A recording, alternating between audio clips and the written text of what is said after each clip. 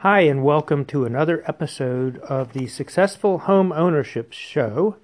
My name is Richard McKenzie. My company is First Inspection Services.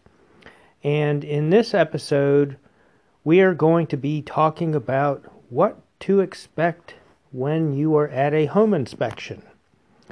I probably could have titled this episode What to Expect When You're Expecting, but no, that would be incorrect. That's actually a book on having a child, delivering a baby, and so forth. And that was very useful when my wife was pregnant and we had our two children. Actually, a very good book.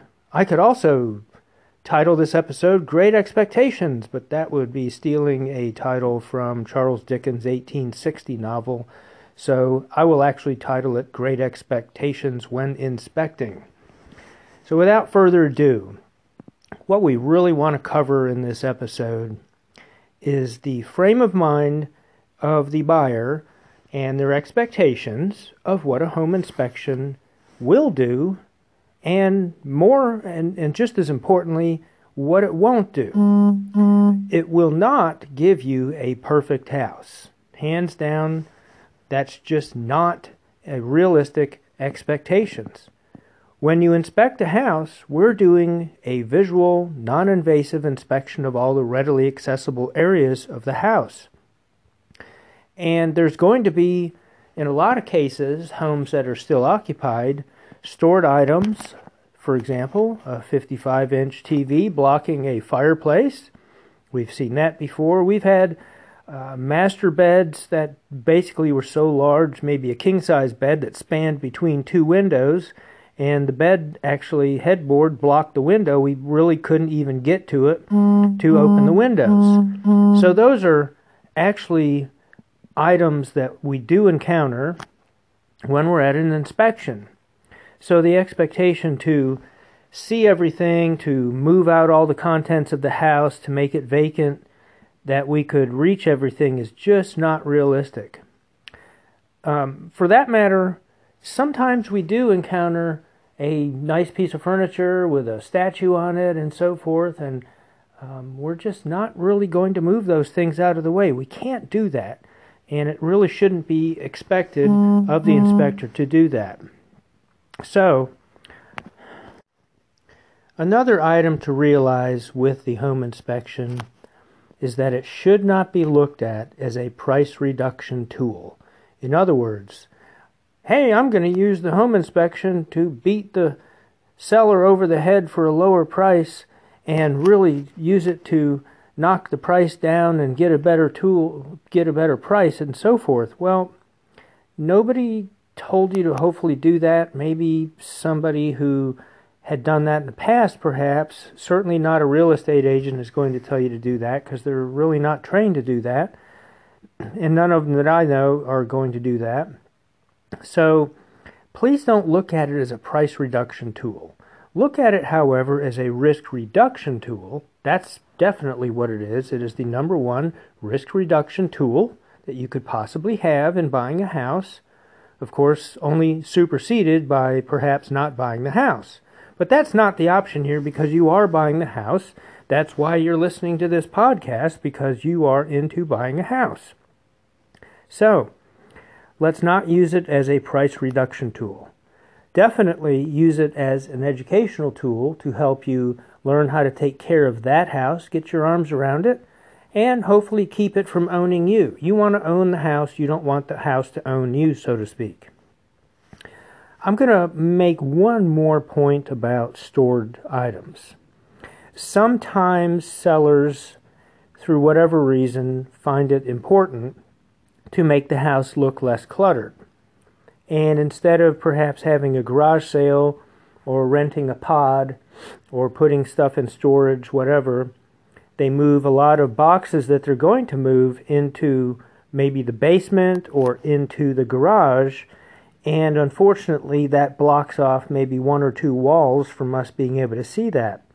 So we do the best we can. We can't possibly see behind those items, and I'm sure at some point perhaps maybe you want us to come back at a later date to re-inspect those items after all the items are cleared out.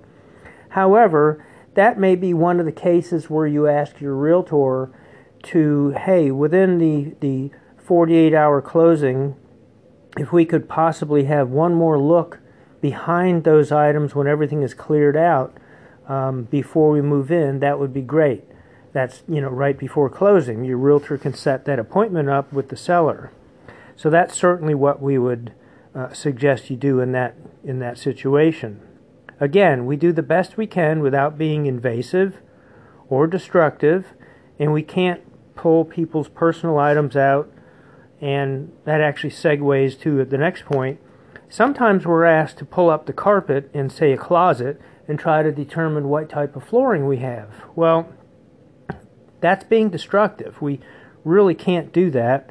We can get in trouble for doing that, and certainly might be blamed if we can't get the carpet reattached to the tack strip and so forth. So there are ways to figure out from the flooring what type of flooring you have.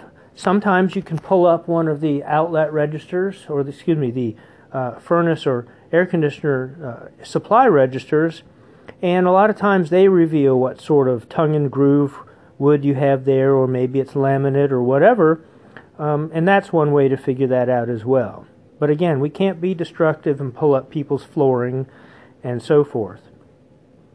My next point involves the fact that your home inspection is actually a two-step process. First step is you get the home inspection. You get it set up, you attend it, you read the report. The next step is, yes, you follow up and do the things in the report. We really do mean that those things are there to help keep you out of trouble. There's been times where a few years go by and I re-inspect a house.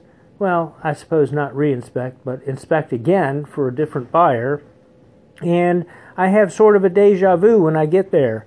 I'm looking around and I go, I distinctly remember 4 years ago when I was at this house, I did suggest to the buyer to extend their downspouts to take the water further away from the foundation. And then with a little further thinking through the house, some more things come back to me, and I realized that this buyer unfortunately kind of had the attitude, I don't care, I just care about the broken things because I'm going to use them to get a lower price. And I tried to convince the person that that's not the purpose of the home inspection, but they didn't really listen. So I know everybody listening to this podcast, however, is not going to be in that category. They're going to be good listeners and take the information to heart, and definitely when you get your report, use it as a prioritization list of things that you really should do to improve your house and your ability to live there comfortably and safely. The last item I want to talk about is, again, reiterating that the home inspection is the biggest risk reducer you can do aside from not buying the house. There's always going to be risks. Remember, the last episode was caveat emptor, which basically means buyer beware. So take these things to heart, use them well, have fun buying your house, hopefully. It shouldn't all be stressful. And until next time, this has been the Successful Home Ownership Show with Richard McKenzie. Be safe and enjoy the process. Bye-bye.